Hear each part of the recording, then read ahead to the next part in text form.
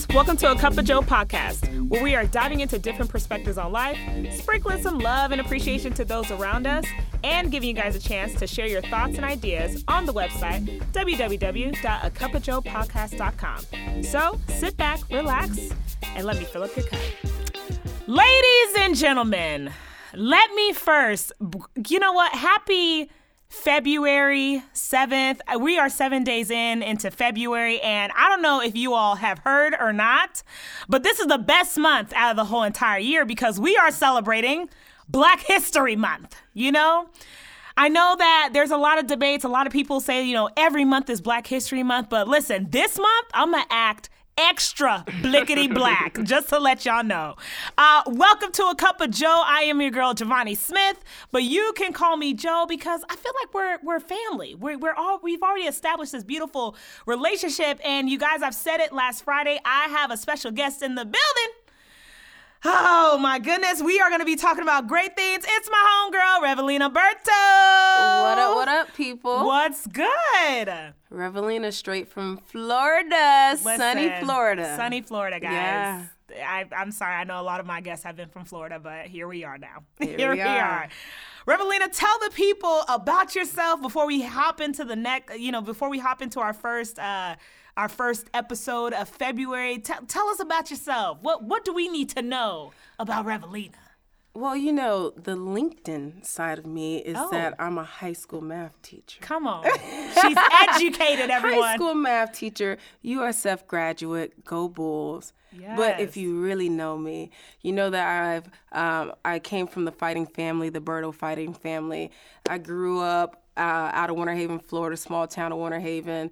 And I'm Haitian background. My mother and my father are both from Haiti. One time for the Zoe, especially with this being Black History Month. Amen. You can't celebrate Black history without celebrating Haitian history. Come on. It's the core of the Black history. You got to. You have to. I grew up the black sheep of my family. If a lot of people know about the Berto family, you know that we are known for, you know, our fitness and being, you know, a pioneer in the sport game, and my dad being a pioneer in the UFC game, the MMA world. And I was a black sheep. I was the one that wasn't as coordinated as my siblings. I was the out-of-shape one. I was overweight at a young age. And everybody that knows the history of my family know that my dad has a studio in Winter Haven, Florida, a martial arts studio. And I was the one that nobody was really looking at because I was the one on the sidelines that was out of shape and that was uncoordinated. So all the attention was on my cousin, my sister, my brother. They were the ones that this was second nature for them, this picking up on the sport, and they shined. They were just really exciting and very entertaining to look at. And, you know, I admired that about them. It was never a jealousy thing. I admired them, and I wanted to work hard like them to become what they were, and at that time. And I realized that, yeah, you know, I'm not as coordinated as them, so I'm gonna have to put in a little bit of extra work. And sometimes you just have to do that. Sometimes you just have to take that bullet and know that, okay, I know that I put in just as much work as them, and I'm not as good as them, so I know I have to put in that extra work and just buckle down and just do it. So after practice, I'll go home and practice even harder and even harder. And over time, I eventually became as good as them. And a lot of people are like, whoa, this came out of nowhere. No, it was nights, you know, stretching so I could be as flexible as them and be able to throw high kicks like them, watching videos, learning new techniques so I could just switch it up on them and practice. They'd be like, whoa, where did this move come from? Don't worry about it. Just know I got you in it. Just stay alert. Just stay alert. Always be ready because you never know, you know?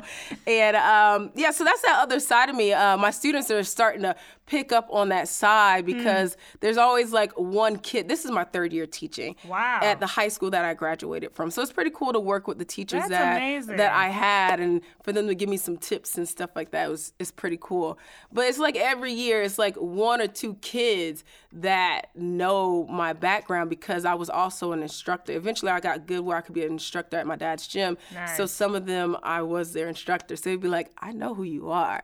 You used to teach me how to choke people out and kick people. Stop the role. Stop trying to take role like you're a teacher. I know who you really are. We know your true identity. Yeah. Like it's a comic book. Like, I know your true identity. Right. And so it's always like one or two kids that let the cat out the bag, and then my kids start Googling me, and they're like, oh, so you have a double life. Like, you did fighting and stuff like that. So, yeah, that pretty is cool. Amazing. My goodness. If the people want to know you more, where can they find you on social media, or how can they find you? You know what? I always tell people I'm not hiding from the government, so I use my government name. Right. I don't have no funny names, no milk and cookies. Oh, no. I have a student that has that name. Milk and cookies? Milk, and she's the quietest student I have. So it blew my mind that her Instagram was, because I was on my brother's page and he's in high school.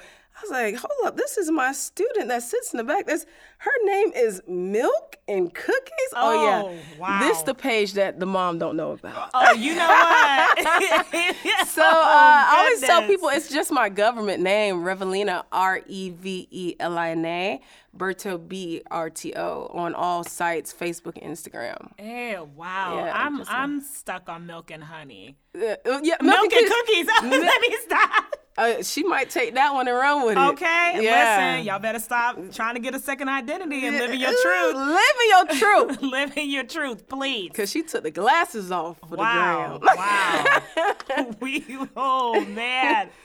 Oh, my goodness. Yeah. So today we are going to be, every episode this month is going to hit something about Black history or love, because I know it's also Valentine's Day, but really we want to touch on Black history. So this topic is about Black culture. We're going to be touching on the importance of representation, tokenism, building our own table, the importance of Black culture. And we just want to have a very candid, honest conversation. I think a lot of people who listen to this podcast would probably say that, yep, Joe probably keeps it all the way 100. So, and then at the end of our episode, we try to just offer one or two solutions for the people, how they could make the world a better place. So, Revelina, I love Black people. Oh man, I love Black people. I love Black people. Black culture is beautiful. It's beautiful, Isn't it? It's amazing. It's black gold. Oh my goodness, it is amazing. I think even now in this new decade, Black people we're really thriving out here. We're really thriving. I feel like the reason why we're really thriving is because we are awakened to know who we truly are. Oh, because there was a point, because I'm just going to keep it 100, Please where I didn't think that we were superior. Not saying superior, but I did not see value in us at one point in my life.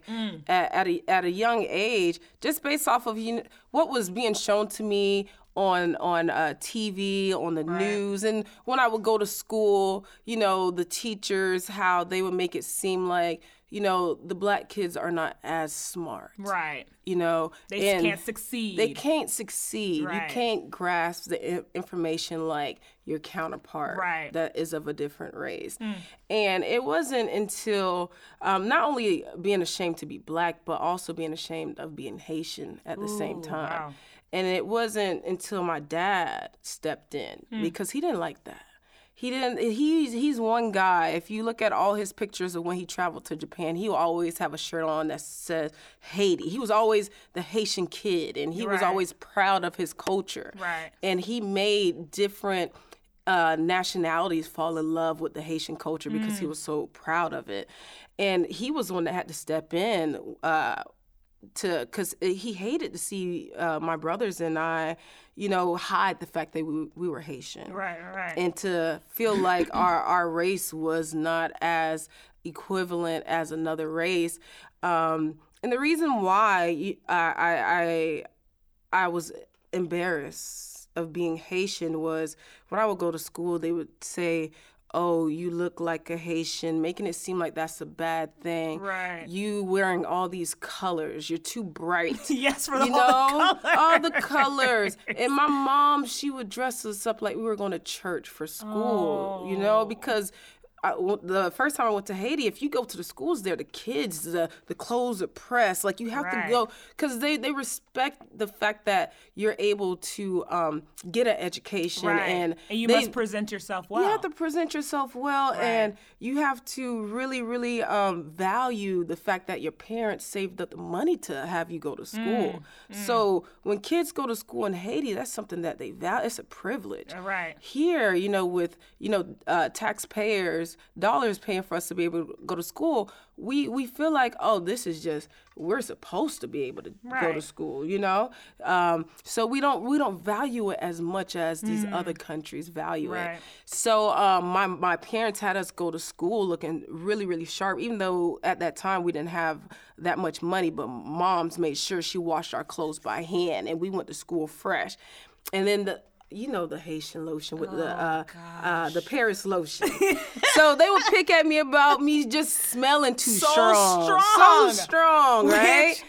My goodness. It seemed like we bathed in it. Right? So they would say, man, you smell like a Haitian too, because you just smelled so strong. And then my mom would put the lotion on my face, it would burn my skin. And my face would be so shiny. It's like, you're just so shiny and oily like a Haitian.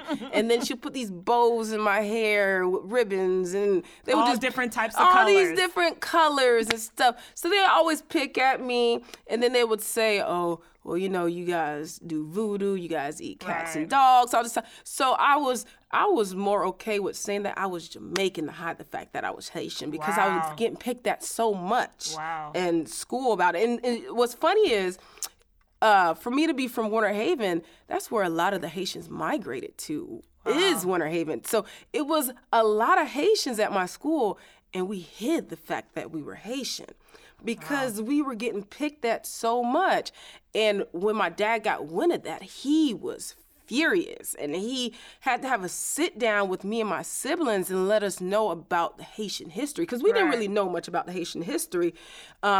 We just thought that, same thing about like just being Black, that, oh, our country is not as developed as the United States, and people always got to donate money to us, and we're sitting down somewhere with flies around us eating porridge, and it's crazy because we have some of the best cuisine in Haiti, but in our head we see these images of feed the children and stuff like that, so we think that is our culture. And we don't even want to visit Africa or Haiti, because we were just always scared. It was like, there's zombies, there's this, there's that. So we wanted to be like, well, I'm not African, I'm American. You can take that title off. I'm just a Black American. Now we're so proud to be African American. We want to add that to it. You see, I got my African chain on right here, just in case anybody forget where I'm from. I talked about this a lot. I remember when Black Panther came out. And that shook everyone. Just the representation, a lot of pride. People who were very proud of who they were, very proud to see an all Black cast. That, and I first of all, I love Black Panther. I've told people all the time, I love Black Panther, and I cannot wait for Black Panther 2. But I think when that movie came on the scene, it showed it affirm the culture that we have been so ashamed of in years past, or that wasn't valued, and then also the importance of representation. Because I think the next year, or within that same year for Halloween, I have never seen so many kids dressed up as Black Panther or Okoye or Shuri, like all these different characters or people and their friends. I remember I was trying to get an outfit from Party City. I was trying to get the general outfit. And they're like, oh man, we're sold out. I was like, oh, when's the next one? They're like, yeah, we don't know because we sold out. I was like, I didn't think it was going to be that serious. Because you got to understand, the only Black superhero that we could be as a female was Storm and Catwoman? That was it. And and two different women. Two Two very different. You got one that's very sexy, very, seductive in a way. And then you got Storm, who's very serious. And she was always the one that was highly respected in the school. So it's interesting to see how now in our day and age, how there's so many different superheroes, so many different walks of life, different women, Black women who are very proud of where they come from, and they've created their own table. They've created their own voice. They created their own seats, and also bring other Black women to that space. That's the key right there. It's I think it's I had this conversation with one of my homeboys, and he was saying how he was having a conversation with a couple of his employees, and the question was like, well, I don't understand, culture is culture. Like, I don't understand why you guys make a big deal out of Black culture. Like, we love Black people. I'm like, oh gosh, like, that's awkward, right? And I felt so awkward for him. Yeah. And he just kept saying, he's like, yeah, Joe. He's like, that tells you they don't understand Black culture. They don't understand the importance of what that looks like for someone else, and says specifically for a Black male in a world that was not created for me. Yeah. And so we gone on to talking about representation, the importance of representation, and then he went on to ask me, he's like, hey, like, do you ever feel like you are used as like the token Black person? And he's like, and do you think it aligns with you being representing something good? He's like, you can be used as a token, but at some point, there's other little black boys and girls that are looking at you. I was like, well, I mean, I don't think I do. He's like, man, keep it real. I do think that there are times where I struggle with feeling like a token in all different spaces, different walks. I think it's just more so of feeling sometimes when I'm in a job or I'm doing something that people are like, oh, let's get the funny Black girl, or let's get the girl with all the great energy, and she'll just deal with it. She'll carry it. She'll carry the, not the burden, but she'll carry the bulk of the work. Of the work. And it's interesting because I always feel like there is some type of hidden agenda of like, oh yeah, she's educated, she's well presentable, and she's Black. Everyone, we don't get to see these. We don't get to see these type of Black people anymore. And I think, and also because our society has shaped people's views to see Black people as a threat, Black people as criminals, thugs, or whatever, and the fact that you have well-educated people who are wanting more in life, it's almost like a shock. Like, what? Yeah. You're studying your master's? Your master's. Oh, good for you. Yeah. I'm like, okay. You know what? I feel like it actually, we started to be shown in a good light before Love and Hip Hop. We were going on a rise. Because if you think of, Different World, you got Martin, think of Gina's Occupation. Oh, yeah. Pam. Oh, yeah. If you think of Parenthood, if you think of all these Black sitcoms. Family Matters. Family Matters. If you look at all their occupations, we were on a rise with people seeing that, hey, Black people can do just as well, or if not better than other races. Right. And it wasn't until Love and Hip Hop that we took another decline. Oh, man. Yeah, we definitely took another hit, but we're coming back. We're climbing back slowly but surely. But that Love and Hip Hop and Real Housewives reign really hit us heavy. Right. Because now a lot of girls, and with me being a teacher, I'm seeing them at the age of 15 and 16 and seeing their mindset and seeing what's helping mold them right now. Right. And with that being so popular, the Love and Hip Hop, and those are the girls that are always seen on the Shade Room and stuff like that, with the rise in that, our female girls are, and with the rise of city girls. Oh, wow. Our female girls are looking at, okay, let me land me a baller. Right. And I can end up on one of these shows. Right. I was like, well, who's going to be our RN? Right. Who's forget who's going to be our doctor, our surgeon, who's going our lawyers, who's going to be our Condoleezza Rice, right? Who's going to be our Maxine Waters, our Angela Yes, Rye? Who's going to be Waters. our Ava DuVernay? Who's going to, our Oprah Winfrey? If all these girls want to run in this category. Yeah, it's interesting you say that, because I think when people get very sensitive when the topic or the discussion of like city girls, love and hip hop, like all these different, Cardi B, all these different groups, and they're like, oh, y'all always want to bring them down. I'm like, listen, I respect the hustle. I respect the hustle. I don't want you to stay there. I don't want you to stay there. And it's interesting that you brought this up, because there was a conversation when Cardi B first hit the scene. And, a lot of people were like, little girls are looking up to you and, blah, blah. And I believe from what I took from it, she's like, that's not my responsibility. That's not our responsibility. It's like, it's not my responsibility. Like, I'm grinding and I'm doing what I need to do. Do I respect it? Do I think like where she's come from? No, like I've read her story. I was like, yeah, do that. But I think that there's a point where you also have to understand the influence that you're putting out, the effect that you're putting out. And I think that it is sad to kind of see, young Black women and also Black men who think that there's a certain type of image to attain to hit success. And I think that there's, I think there's moments where we need to kind of stop and look as a culture like, okay, how do we remove this stuff and how do we start implementing more positive images? I think the best thing for me, the best thing that I remember seeing was Tyler Perry. He built his own studio. Yeah. Here in Atlanta. And I'm just like,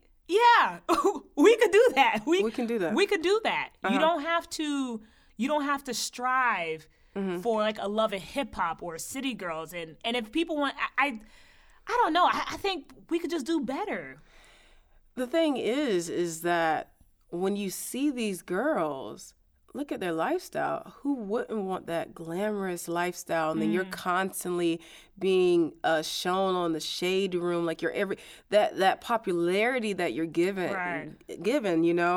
But this is how I see it. Just like with the whole Kim Kardashian thing, how everybody was just so upset with Kim Kardashian. I'm like, how could you be upset at this girl? Did you want her to just work at Dash her whole life and make $50,000 a year?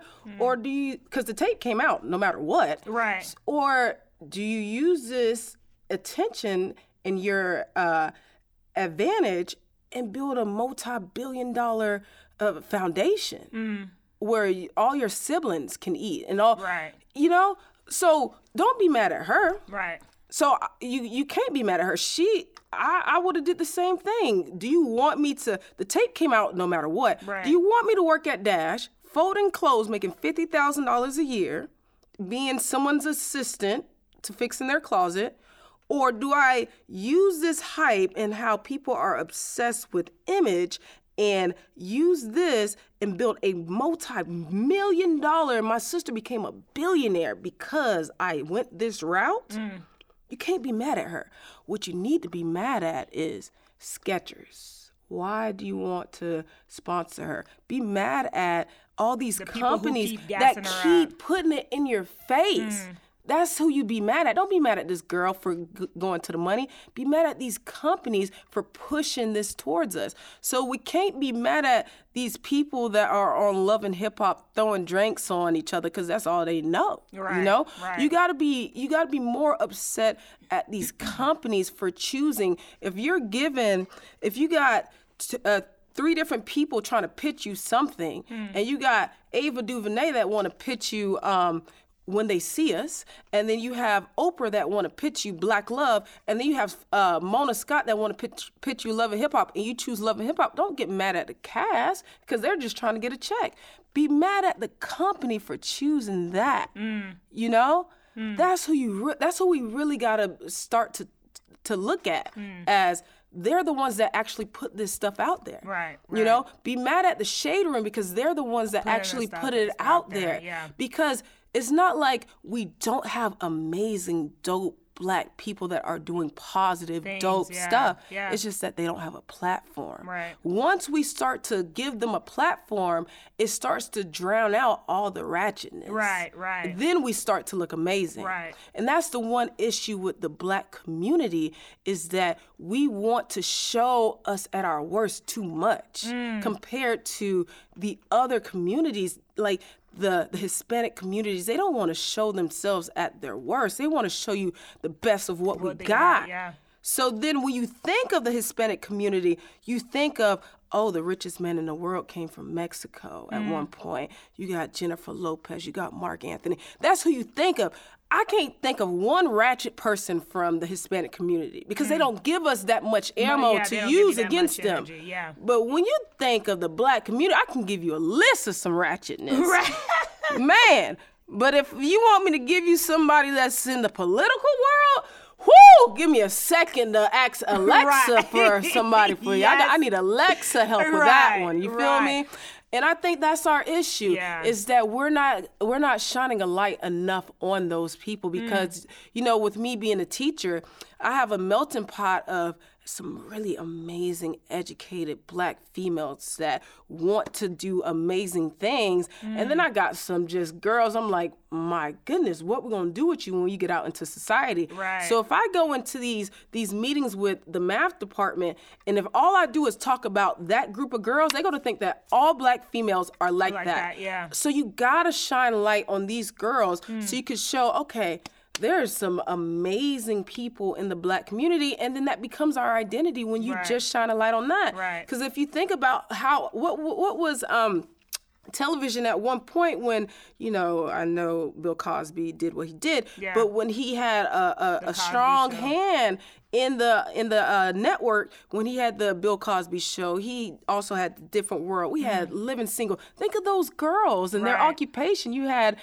Queen Latifah that worked for what, a magazine? She owned a magazine. Owned it. Flavor, was it Flavor? Yes. It was Flavor, right? I love that show. Man, and the type of guys they wanted wasn't a Stevie J. Right. Every dude that walked in that house was just a clean-cut, nice dude. There was an episode where she was dating Grant Hill. I was like, yes. Glory to Grant God. Hill.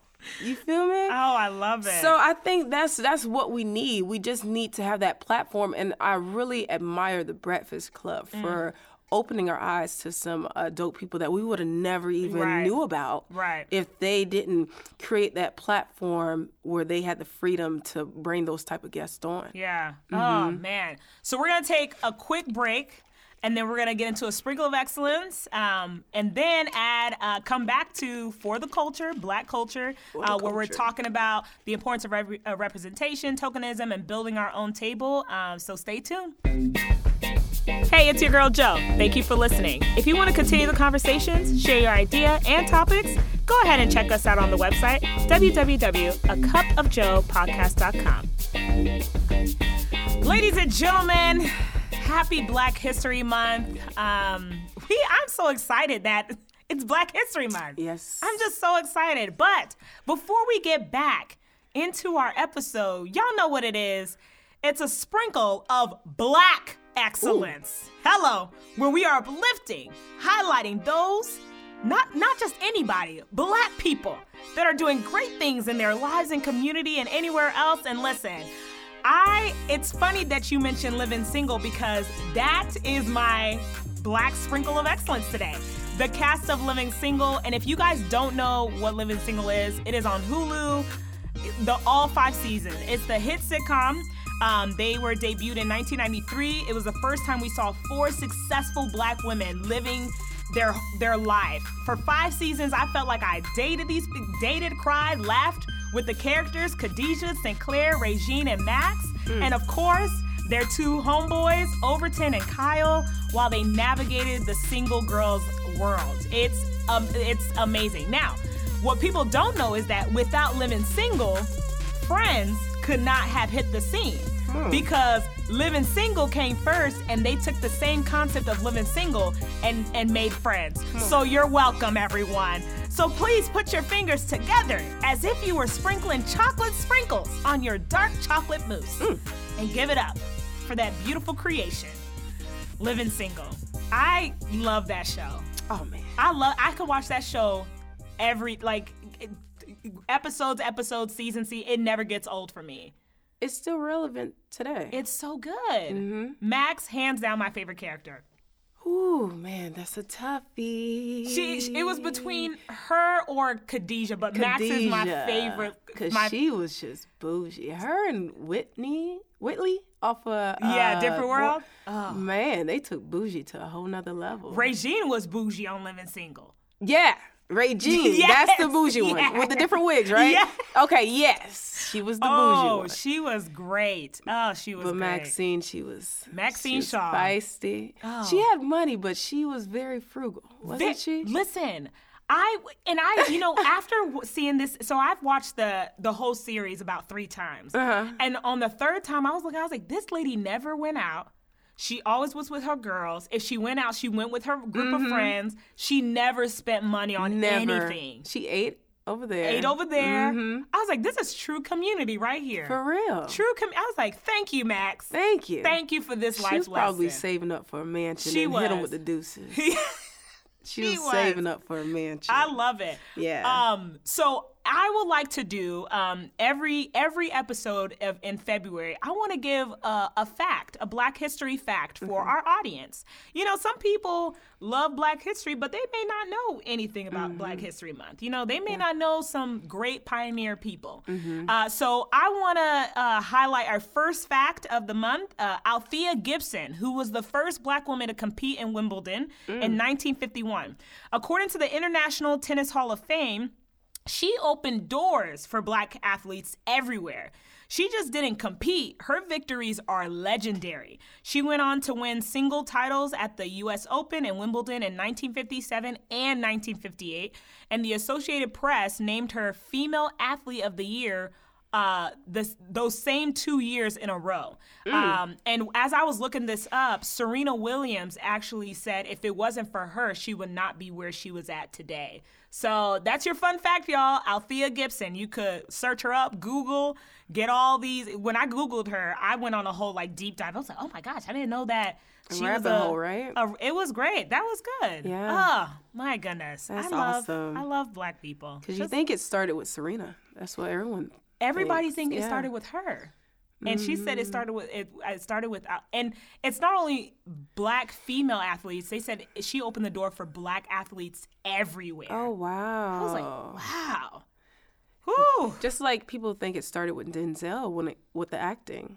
It did not. Sidney Poitier. Oh, my goodness. I love it. I love it. Man. I love history. Now, history's beautiful. We've been talking about Black culture, representation, tokenism. We touched a little bit about tokenism. I want to talk about what does it look like to build our own table or to have a seat at the table.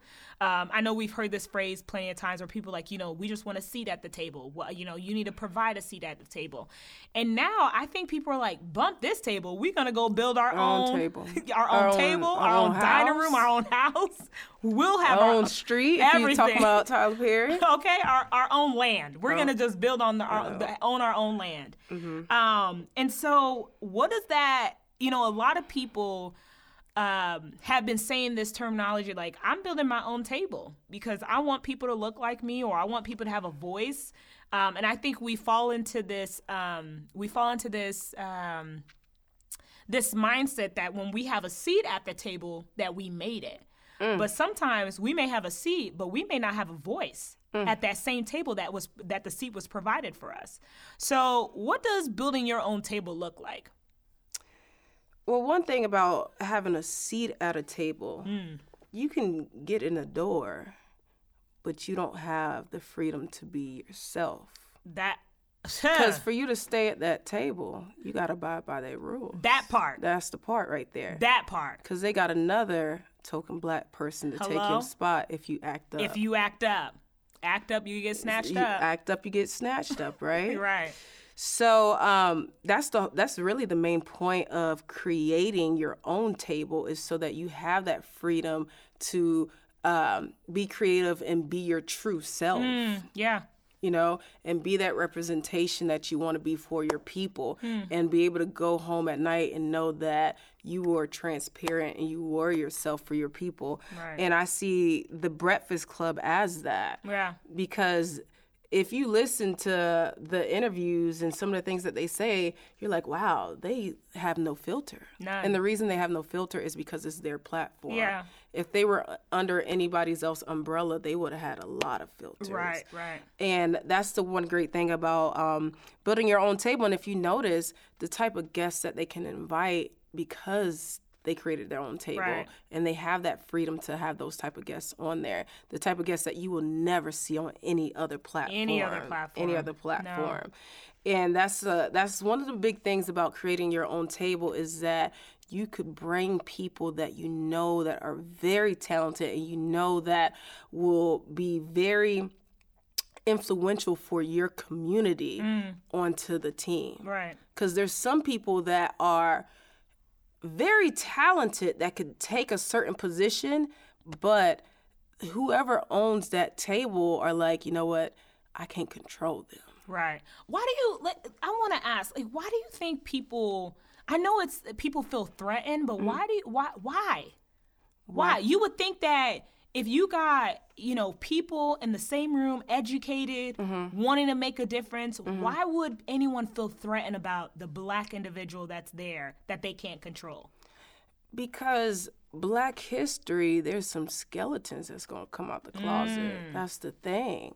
Because if you watch movies like Rosewood, it's hard to know that, their bloodline did something like that. Right. We're not talking about like, Johnny, my friend, you're evil because I watch Rosewood. No, your bloodline is connected. And the history of your bloodline is not that clean. Right. So some people, they don't want to be reminded of what their great-great-grandfather did. And they know that certain people are not going to let us get past it until we see it. Right. And some people, I don't want to even see it. Right. Right. So I think that's why there's certain people that are like, you know what?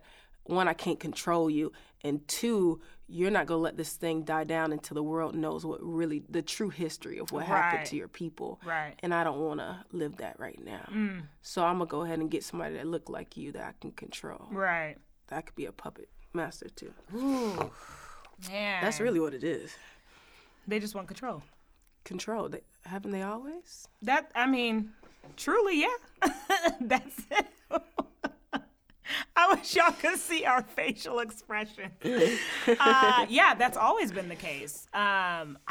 Even now in 2020, it just baffles me that there's stuff that's just being said, or things that are still being, people just like, oh, it's okay, they didn't mean that. I'm like, what? No, they did, baby. They meant everything and meant some more, but you cut them off. Right. Listen, did you hear? This was the day after Kobe Bryant died. Whoa, which one? There was multiple? There's two. There's the lady from the news, what she said, and then there was a guy that said... It was the lady on the news, and she was trying to say the Los Angeles Lakers. Uh-huh. And she said the Los Angeles... Whoop. Yes. Call that man the N-word. Yeah. Well, she said she was trying to say Laker and something else, Knicks, and it mixed and made the N-word. Knicks. Because Knicks, the end of it ends with an X. And the word she said had a good g. Yes, she said a good g. If I go to a phonics teacher, they're like, that was a good g in there. Let's listen to it again. That was a good g. I didn't hear no K. K and G got two different sounds. Let's break this down. I just need to break this down because I don't know what, I feel like what they teaching the kids nowadays, you have to break down, you have to sound out what you're trying to say. No, maybe? They're two completely. You can't mix those two up. You can't. And it was interesting because it got, how I saw it was another news outlet brought it up, and then one of my homegirls, one of my best friends, like sent it to me on through Instagram that the Shade Room had said something, and of course everybody is like, get her fired, Get her fired. Let's go, blah blah. Let me find out where she lives. Just like all these things. And a lot, there's a couple of people like, oh, she just made a mistake. I'm like, really? Because that doesn't seem like a mistake. That seemed like something that you just naturally talk about type of thing. People like that, I just don't give them my energy. One, I don't even know who this woman is. She's not even big enough news anchor person. Right. So people like that, I just don't give them my energy. I feel like we give too much energy away to people. Because my brother said this, and I was like, that is just so amazing how what you just said. He said some people dream of being your enemy. Like, that's their dream. Like, because you're just so great of a person, I would love to be your enemy, so you could spend your energy on me. That means that you saw me. When I become your enemy, that means that you see me. You came after me. Yeah. You saw after. You pursued me. You because really a lot of these people are fans of you. Yeah. A lot of people say my haters. A lot of times your haters are fans of you, so they would love to be your enemy, because if they're your enemy, that means that you can see them. Yeah. A lot of people just want to be seen. Right. You know? So sometimes you can't even give them that, you know? Don't let them be your enemy. It's interesting because I think when we're talking about Black history, a lot of people who say like, oh, I don't understand Black history and all this stuff. I'm like, you know what? I like to tell people, I was like, I get it. In another lifetime, you wanted to be Black. Absolutely. Or you wanted some type of different cultural experience. Like, I understand. My hair does something different. Yours stays the same. Come on. Don't I get the to swag. Yeah, all that drip we got. All this drip we got, and you just looking the way you look. It's okay. But I think what they gotta understand is that's like someone saying to a Jew, "Get over it," And you gotta understand, when it comes to the Jews, they got their reparation. We didn't. Right. That's why it still lingers with us. And it's still happening. It's still happening, It's still happening in a new decade. Some of these like very, very systematic, traumatizing situations are still happening. In 2020. And we're still affected by it because we still live in the country that was created for us to just be slaves. Yeah. So systematically, we are still behind. Right. When a Black baby is born, they're born with debt to their name. When a white baby is born, they're born with at least $100,000 to their name. Right. Based off of just parent assets and stuff like that. So just systematically, we're still behind. Right. You know? And that's where that pain is coming from. And they're like, get over it. It's been so many years. You guys have scholarships that only you guys can apply for. You guys have Black colleges. You guys have this and that. Get over it. And you know what's crazy to me is what a student said to me the other day. And my heart just dropped. She was like, I have a teacher buddy that's a white lady, and she always kicks it in my room after school. And I was saying, I'm about to go to Dallas and Atlanta. And she was like, man, I wish I could travel. I was like, yeah, just budget your money. You could travel too. And a Black student said, well, everybody don't have a dad like you that had a business and did all this. You had an advantage in life, and she didn't. I was like, wait. So you telling me that a Black person had an advantage in life over a white person? She was like, yeah. I was like, my father came from another country with nothing to his name. Nothing. She was like, but you still had an advantage. I was like, well, wait, did you not hear me? My father came from another country with nothing to his name. He came to Florida at a time where Florida was very racist. So you still telling me that her father had my father had more of an advantage than her father? He was like, yeah, because your dad, obviously he had the mindset that he could create his own business and stuff like that. I said, but you got to understand the type of hoops my dad had to go through to get to that point. Right. You got to understand the jobs that he tried to apply for, but based off of his skin color, he could not do it. My dad had to pick oranges and watermelon. Have you ever heard of somebody picking a watermelon? Imagine doing 8 hours of that. A whole watermelon. A whole watermelon. My mom and my dad. 8 hours. And then. In the sun. In the sun. And you gotta understand, even Black Americans had more of an advantage than my Haitian parents, because my Haitian parents had to learn the language of the land on top of the racism they had to face living in the South. So not only were they Black, they were immigrants. Right. And you still saying that her father had an advantage over, my father had an advantage over her father? It just blew my mind that as a Black female, she did not understand that. Yeah. And those are the type of conversations you have to dig deeper. You have to get to the root of it and help people to understand. Because if you're not educated, you can't prepare. If you're not prepared, you're setting yourself up. Mm-hmm. So these are the conversations people need to. It's not like, oh, we'll have it whenever. No, you need to have it. I paused everything. I had to have that conversation with her. I feel like, she was spitting on her grandfather, spitting on her brother, spitting on all these Black men in her life, her uncles. Paved the way before her. Yeah. To make it seem like you guys didn't go through anything. You guys are set equal with the white man. Yeah. So don't say that you had to work harder. Y'all were both in America together at the same time. I was like, what? Two different experiences. Two different. And my white teacher friend was looking at me like, I can't believe she is trying to justify what she's saying, and she is trying to make it seem like you had it easier than me growing up. That is crazy. She was blown away by it. Because it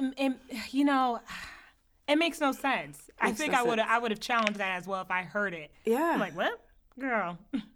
Well, come sit. Let us educate you. Come sit. So what are some solutions from everything that we've talked about? What are some solutions that we could give our listeners? I think the first one I think that I want to give out is educate yourself. Absolutely. Just don't be spitting conversations. Just like educate yourself. Educate yourself. Understand the culture. Understand the history. Understand how does this affect you now in 2020?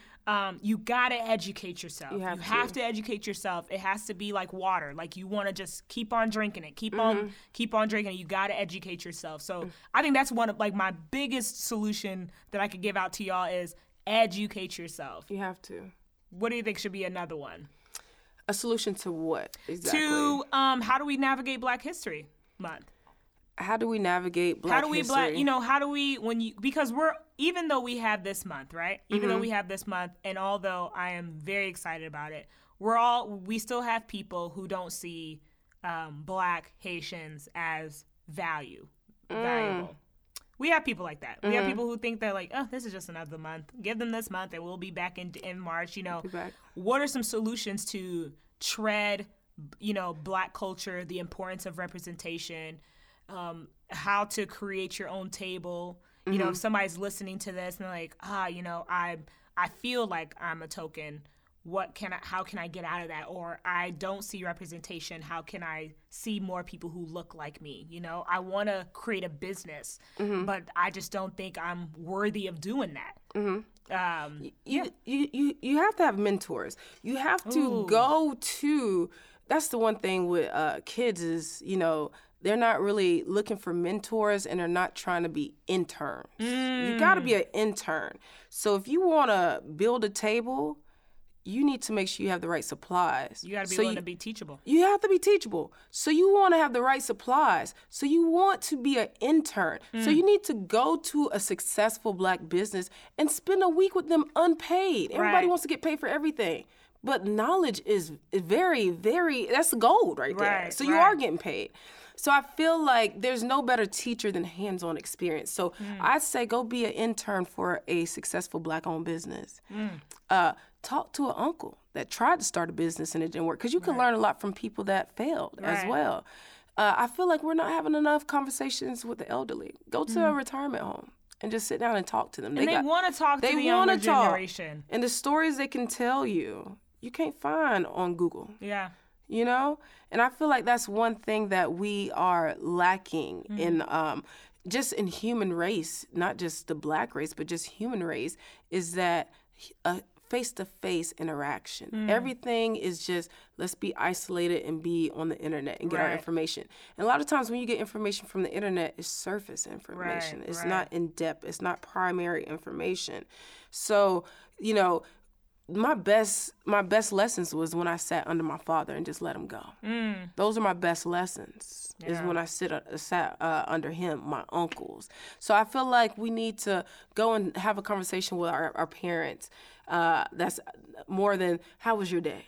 Right. You know, get some good information out of them. Get deep. Get deep with them. Get deep. Go to a retirement home. Go to a successful Black business. Go to a Black-owned bakery. You know, and just really just dig deep and just pull information out of them and just soak it up. Be a sponge for a good month. Just be a sponge, and then use that information and figure out, okay, what is it that I want to do, and use that information to help start up your business. And the whole point of creating your table is so that you can create seats for people that look like you. So make sure that you're looking at people in your community that can do the editing that looks like you. Right. Someone that can be the designer for the clothing line, or, you know, just find people that look like you that can do every aspect of that company that keep it going. Right. And that's you creating the table for your people. Oh man, I love this. I love this. Y'all, this conversation does not have to stop here. It doesn't stop. You know, just because you listen to this episode, if you want to know more, if you want to continue the conversation, hit me up. Hit up Revelina. We want to engage. We want to know more. But unfortunately, I got to close this episode out because next week we are about to get into love and loyalty. It's February 14th, y'all. You know what it is. Valentine's Day. Everybody trying to get booed up and caked up, be all up in love or whatever. So we're going to be talking about that, love and loyalty. But y'all, I love you guys. And I'm always ready to fill up y'all cup, because I'm your girl, Jo. Peace.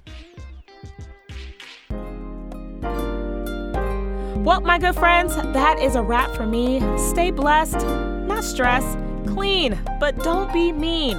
I am your girl, Jo, always ready to fill up your cup. Peace.